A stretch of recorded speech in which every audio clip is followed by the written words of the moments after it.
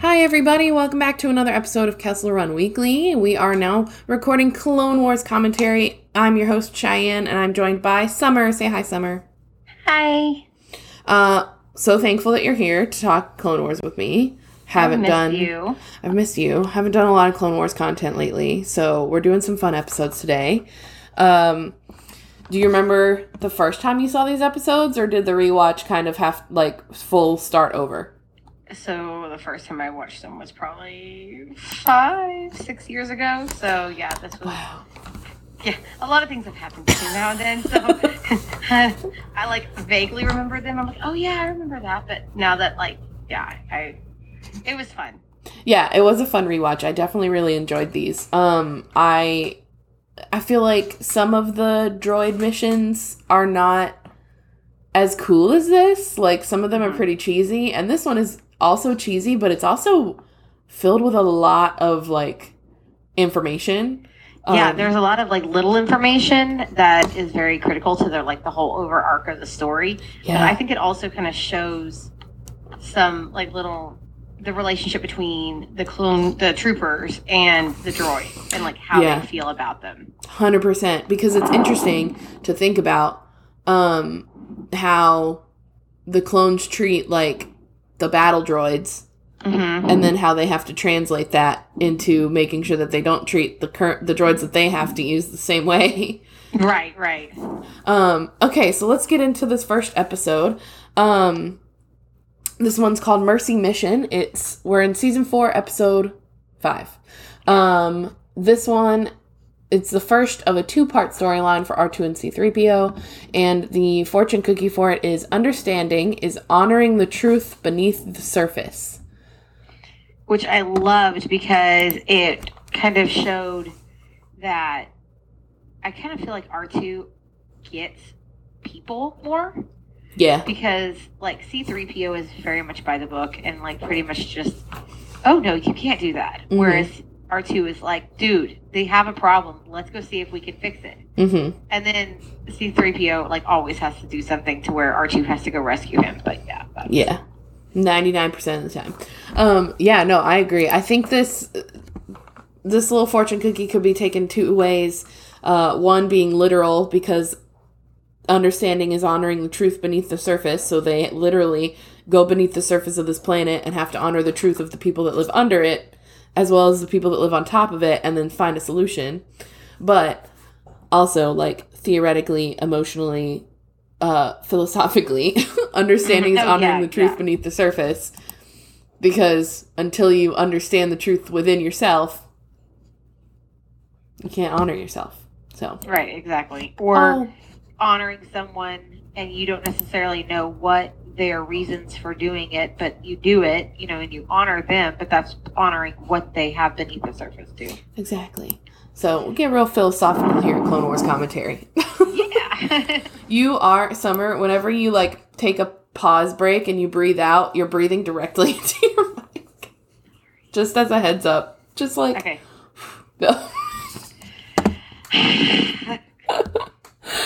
It's hard. It's hard. The only reason my mic doesn't pick it up is because I shove it over in the corner. But it's not a headset, so it's different. Okay. Is that any better or worse or no? That's good. Okay. It's just when it drops, I think, below your chin is when it starts to get a little yeah, because you don't hear my voice, but if I or here. Oh, I could do this. Oh, that works. That works great. I love that. How does David do this? That is a very fancy headset. There's no way that I would know what to do with it. Mine is very insignificant compared to that. But I love it. Mine's wireless, though. Yeah. Okay. So, this episode, Commander Wolf and the Wolf Pack leave battle to do a mercy mission, bringing supplies and different things like that, because these people are suffering from earthquakes. I don't really know. It doesn't explain how they know that this is happening, right? No, it doesn't. And it doesn't explain when it started. It doesn't explain how it's just they're suffering. I guess it probably happened in the Senate. You know what I mean? Whereas... Yeah, maybe somebody was like, hey, Excuse you. This one says, so when the announcer guy at the beginning, a Jedi transport on a mission to block separatist annexation of the Kilora system is waylaid to provide desperately needed humanitarian relief to the people on the surface of Aleen. So they were on their way to do something else. And then they were told to go drop off supplies to here. Yeah. Also, side note, there aren't any, like, real new introductions of clones in these 2 episodes, but I did learn that I said the wrong name of a clone in one of my last episodes with Grace. I called him Seeker, as in, like, looking for something, seeking. Yeah. But his name is Sinker, like a sink. Like he sinks things. Yeah. So I did mess that up because in the other episode, I was talking about how, like, Seeker isn't mentioned in other things except for, like, a comic or something like that. Because Seeker is, but Sinker is not. Sinker is a different clone. So, anyways, fixing my mistakes. All right, so let's talk about Alina. They're a species of short sentient reptiles from the planet of Aleen. Stinking cute. They're so cute. I love them. Their government consisted of a king. They were ruled by an individual named Manchucho. Manchucho. I think I said that right. It says the Alina were... Oh, this is cool. The Alina were first developed for the 1999 film The Phantom Menace, directed by George Lucas. Alina was the name given to the species that Rats Tyrell, a character from Menace, belonged to. Hold on. Rats Tyrell. Did you also know this is one of the least watched episodes? Oh my god. No, I didn't know that. Yeah, it says that... Where'd it go? That only like a couple million people watched this. But this is like the least watched episode. Where'd it go? You know, things that when you... What?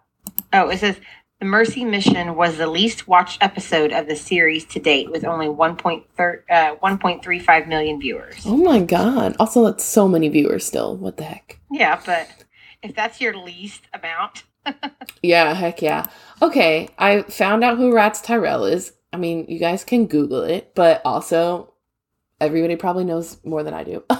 Rats Tyrell was the Alina pod racer pilot. Okay, so he... Oh god, I was like, that name sounds really familiar. Yeah, I don't remember what happens to him. He dies, though. He definitely dies. Well, over half the whole pod racer people just, like, explode. That's fair. It's crazy. Okay, so I don't ever think about how the live action aliens look like the ones that we see in Clone Wars, because obviously, like, Clone Wars is a really good way to introduce us to all of the species that we've seen in live actions, but I never, like, think about it until I see it in the Clone Wars. I didn't correlate how Rats Tyrell looks with the Alina people. Mm-hmm. I just didn't do that. Because it is CG versus CG animation. Yeah, that's so it says here that unable to control his pod racer, little Alenia could only throw his arms into the air and scream as he fatally collided with a stalactite. His family reportedly is seen mourning after the race's conclusion. Oh no! Oh no! I didn't realize that. Wow, I'm gonna have to watch that today. Oh no. Okay. Poor R.I.P. Poor Rats Tyrell. So we basically on the surface level, C-3PO is there simply to translate things. He was there before that, so I want to know why. But I guess they could have like sent them on a transport and been like, "Hey, go do this real quick." Mm-hmm. But C-3PO is there to translate for them. Commander Wolf is kind of like brushing it off. He's getting so frustrated because he doesn't want to talk about it. He's like, I don't want to be doing this. This is below me. Yeah, and that's an interesting concept to grasp for me because a lot of people really love Commander Wolf. And I'm like, listen, Commander Wolf's a little annoying. He's a little rude over here. But he's very matter of fact. He's black and white. There's no gray. And this is a mission that you have to be very gray in and diplomatic. And it's funny, too, because C-3PO literally thanks him for, like, Wolf says something and is like, yes, good work, sir. And I'm like, oh, my God, listen, 3PO. It's fine. Sweetheart. Do what your little metal heart tells you. So we go below the surface, and like a little earthquake aftershock happens again, and they fall into the hole, right? C-3PO falls in the hole. R2 has to use his little cool little jets and like drives himself down there. Yeah, because R2 was the rescuer of all of Star Wars. Of course. So when they go below the surface, it's just dark at first, and then they start to see some like bioluminescence stuff, and they come across the Kindalo. I don't think I'm saying that right. Pretty. They're so pretty and so creepy, and I love them. Yeah, I was like, oh, this is kind of like Lord of the Rings, giant tree things going on. That is exactly where my brain went, and I didn't listen. I'm the worst Lord of the Rings fan. I'm very surface level Lord of the Rings fan. I couldn't pinpoint why I felt like I knew these trees. And that's why. I will say it's because my husband watches Lord of the Rings, like, for background noise. So I have inevitably just, heard. Yeah. And I know that it's like Pip and somebody, they put on the top of the trees and they're going to Saruman's castle. Yeah. I should probably start putting that on the background. Maybe that would help me subconsciously remember what happens in the movies. Because I watched The Hobbits more than I watched the Lord of the Rings movies. Yeah. Anyways, Kindalo were a species of tall, bioluminescent tree, tree-like sentient, who could be found in the subterranean caverns of Aline. The air on the surface of Aline is poisonous to the botanical beings that live below, and they guarded the passages between the two biotopes and were capable of provoking earthquakes to seal any breaches. So I guess the earthquakes were initially meant to seal the breach, and I guess it just couldn't happen because obviously we saw how they had to close it, so... Like, how did it... What I want to know is, they couldn't lift that. I know. How did they lift the seal off to begin with? Yeah. It's an interesting concept to think about. Yeah. Questions unanswered. Yeah. All right, go ahead. And then they meet with the, I guess, leader of... I don't want to call her a leader. Orphne. I was going to say Orphine. Yeah. Orphne. Orphne, female being of an unknown species who resided in the underworld of Aline. Not necessarily force sensitive, Orphne did possess magical powers similar to those of the Night Sisters. However, her abilities seemed to be much more light side based on those of the Night Sisters. She could transform into a shimmering cloud of pink light. Her species was humanoid. Amphibian-like humanoid. Yeah. She's cool. She's cool looking. Interesting. And then she gives the riddle. And like, I know it's the same. I know I've heard it before, like somewhere else. And I was like, I know this. But then when I started seeing R2, like, drive around on the ground and look, I was like, oh, okay, so that's Earth. And then, like, of course, C-3PO is, like, overanalyzing everything. Yeah, 100%. And I was like, and then when R2, like, I'm using air quotes here, peed on it with water. I was like, God, good job, R2. He's helping. He is helping. That's so funny. Yeah, I always feel like when I hear riddles that I've heard before, I am like, I know the answer. And then I get it right in my head, but I'm not confident enough to say it out loud. Right. And that's how I felt with this one, because I'm like, it's so obvious.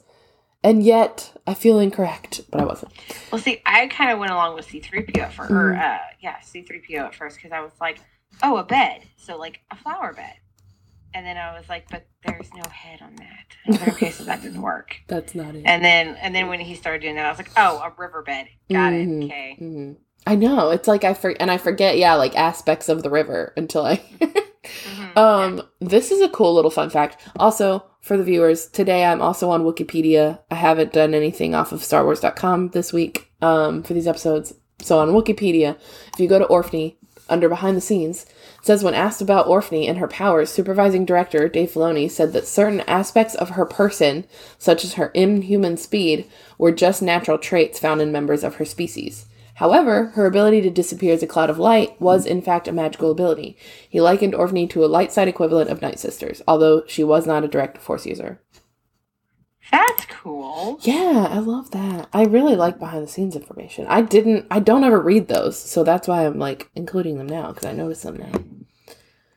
All right, that's it for the first episode. Do you have any other thoughts before we move on to the second half of this? It was a very cute, just kind of little it's not a filler episode because it was cool to see, how the clones interacted with the droids and everything like that. But it was a cute, very cute episode. I enjoyed it. I got some giggles out of it. Yeah, I agree. I liked how this arc for, like a droid episode, it's quote unquote filler, but also like not really, because it's alluding to this like deeper space issue that the droids don't usually get to be a part of. So I like that. Yeah. Okay, so episode 6 is called Nomad Droids. Nomad Droids closes out this arc, and the fortune cookie is, who's the more foolish, the fool or the fool who follows him? Which is definitely something that Obi-Wan said. It says moral. I'm gonna fact check myself really quick. While I do that, do you want to talk about the little tiny people in Hazu? I love the Force perspective they use when they first open the scene, because first of all, General Grievous attacks the ship, and that's how R2 and C-3PO got onto the planet. Mm-hmm. Okay, how do you say that? Pate. Petite Patuna? Petite? Yeah, there you go, Petite Patuna. So, like, they got forced down there and everything like that. And, which I think is kind of funny, because R2 was like, why are we getting an escape pod, sissy pants? Let's go ahead and just jump in the ship and, let's see if we can do some damage. And I love how C-3PO is like, R2, can you just please get away from the drawer, get away from the battle. We don't want to be in the battle. This is a bad thing. And R2's like, let's go. But anyways, when they do crash, the Force perspective that they use, I think is really interesting, because you're like, oh, these are like really kind of big things. But it says they're attacked by diminutive natives, and they underestimate their capabilities. So it was kind of like the Gulliver's Travels. That's what I was thinking of. Oh. And then they how they like zap them and everything, and I was really surprised how how strong the electrical currents were. Yeah, me and Summer were talking about this before the episode, and about how like significantly different and similar the species is to everything else we see. Yeah, and but then they were like, oh, the big Hazu, he's the leader and everything like that, and then R2's like, yeah, we're gonna fight, and C-3PO's like, no, don't fight, and then he like claps him on the back and squishes him, like, that was great. Okay, of course. And then I think it's great through the whole episode they left like the splatter marks on R2. Yeah, like they never took that off. It's so funny. And I was like, well, okay. I just like imagine R2 like rolling up to Anakin and him being like, yeah, right. He'd be like, what did you do? And R2's then, like, actually. As they continue on, because they were like, oh, well, you killed him, so now you're going to be the leader. Oh, yeah. He was like, no, that's not the way to do it. And then I love how he, like, said, you pick people that you want, and there was those 3, the 2 guys and the girl. And he's like, well, who wants this one? Who wants that one? Who wants this one? And he's like, great, you're a diplomacy. Bye. Or democracy. And they're all like fighting with each other now. And I'm like, it's insane. So C-3PO just invents democracy on this freaking planet and leaves. Bye. Yeah. It's bye like, forever. That's so funny to me. That's C-3PO right there. Yeah. I mean, a summary. Yeah. Oh, sorry. That quote is something that Obi-Wan has said. Who's the more foolish, the fool or the fool who follows him? From A New Hope. So it says, when they said it, Luke, Han, and Kenobi have smuggled themselves aboard the Millennium Falcon to momentarily escape Imperial capture, but Han's not so convinced they're getting off the Death Star. Because I think Han said something like rude, and Obi-Wan was like, who's more foolish? Because you're following me, and I'm the one doing this. So I remember Sir Alec Guinness's voice saying it, and that's the only reason it lives in me. It just popped into your head. It lived in my brain. You also really liked this next part when we were talking about it before, how this one is like the Wizard of Oz part on the planet Balnab. Yes. And I loved how quickly, like, R2 was like, dude, this is not real. And how everybody's like, oh, he's so scary, and then it's just those little pit droids. And they're like, what are you going to do about it? And R2's like, I can do a lot about it like this. It was amazing. I freaking loved that. Whenever I first saw the episode, like way back when I first saw the episode, I didn't even correlate that. I was like, oh, this guy is just like a mean ruler from somewhere else. And I loved how they did that. It's so cute. I also love that the pit droids did that. Like, they are so insignificant in the movies and just like little mechanics in the movies and even in The Mandalorian, but they got some brains on them. They were working. Some of them. It also goes to show that sometimes they come out of their rank and file and they develop minuscule but minor personalities. Mm-hmm. So. Yeah, it was awesome. They named that character that they created, the persona, Albie Dewau. Dewau. He basically just looks like a big version of the species on the planet. Here we go. Let's see what this says. It says that it was created by DUM series pit droids. I didn't even know that there were different series of pit droids. Of course, Cheyenne. I don't know what they are, but there are probably 5 million different series. Obviously. Of everything. It says designed for maintaining pod racers. Pit droids are cheap, expendable, and durable repair droids. Stood at 1.19 meters tall. Degree, class 2. Don't know what that means. Manufacturer, Servo Droid Incorporated. Servo Droid makes everything. Yeah, they're the only ones. Okay, that's cool. I wonder how many other series of pit droids there are. But that's all I got for that one. So they... R2, like you said, exposes the wizard in this scenario. And then they are still, like, lost and unable to recharge. So then they take a little nap under some mushrooms and are lucky that somebody even finds them at all. And I want to say it's potentially Hondo's pirates that find him. Yeah, that's what I know they're the same species. Nathan, like, pointed out really quick. He's like, "Oh, that's like Hondo's species." And I was like, "Yeah, oh, that's where it came from." Because I was like, "Going, wow, they look really familiar." Yeah, and I want to know. I'm curious to know if they almost were in Hondo's clutches, but because of the intervention with Grievous and Plo Koon and all of them, that's how, like, we could have seen Hondo in that episode, but then we didn't. But also, like, I think that species is, like, notorious for becoming pirates. So yes. So, anyways, we see the droid battles, which is an interesting concept that we revisit in Solo, the movie. And then Grievous has a Jedi, and I don't remember her name, in custody with him. Is it Master Galia? Oh, yes. Master Galia. Galia, sorry. I am horrible with, like, reading names. No, it's okay. You said the Gaul part, and that's all I needed. It hit me. Yeah. And they escape, but then they end up on Grievous's ship, and then so Plo Koon comes to the rescue for Master Galia, not for the droids. And he doesn't even know who they are. But Nathan did kind of, my husband, threw up a really interesting point when we were talking about this morning, is that you would think that these people would know who Anakin's and Padme's droids are. That's what I'm saying. Because he's been with Luke. He's been with everybody. He goes with everyone. How do they not know? Yeah. I mean, I can see C-3PO, but R2-D2 is very distinct. Right, and, like, I'm pretty sure Plo has spoken to R2-D2 before this point.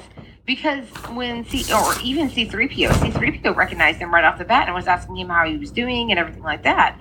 So, I mean, yeah. But obviously he didn't know them well enough, but it kind of goes to show how people are just so dismissive of droids. Yeah. And, like, how they don't even see them. Yeah. 100%. And how people as, like, Anakin and Luke, they actually, and even Amidala, they acknowledge the droids, and they are like, oh, these are actual, they help us. They're not just tools to be used. Yeah. It's a significant difference. It's interesting.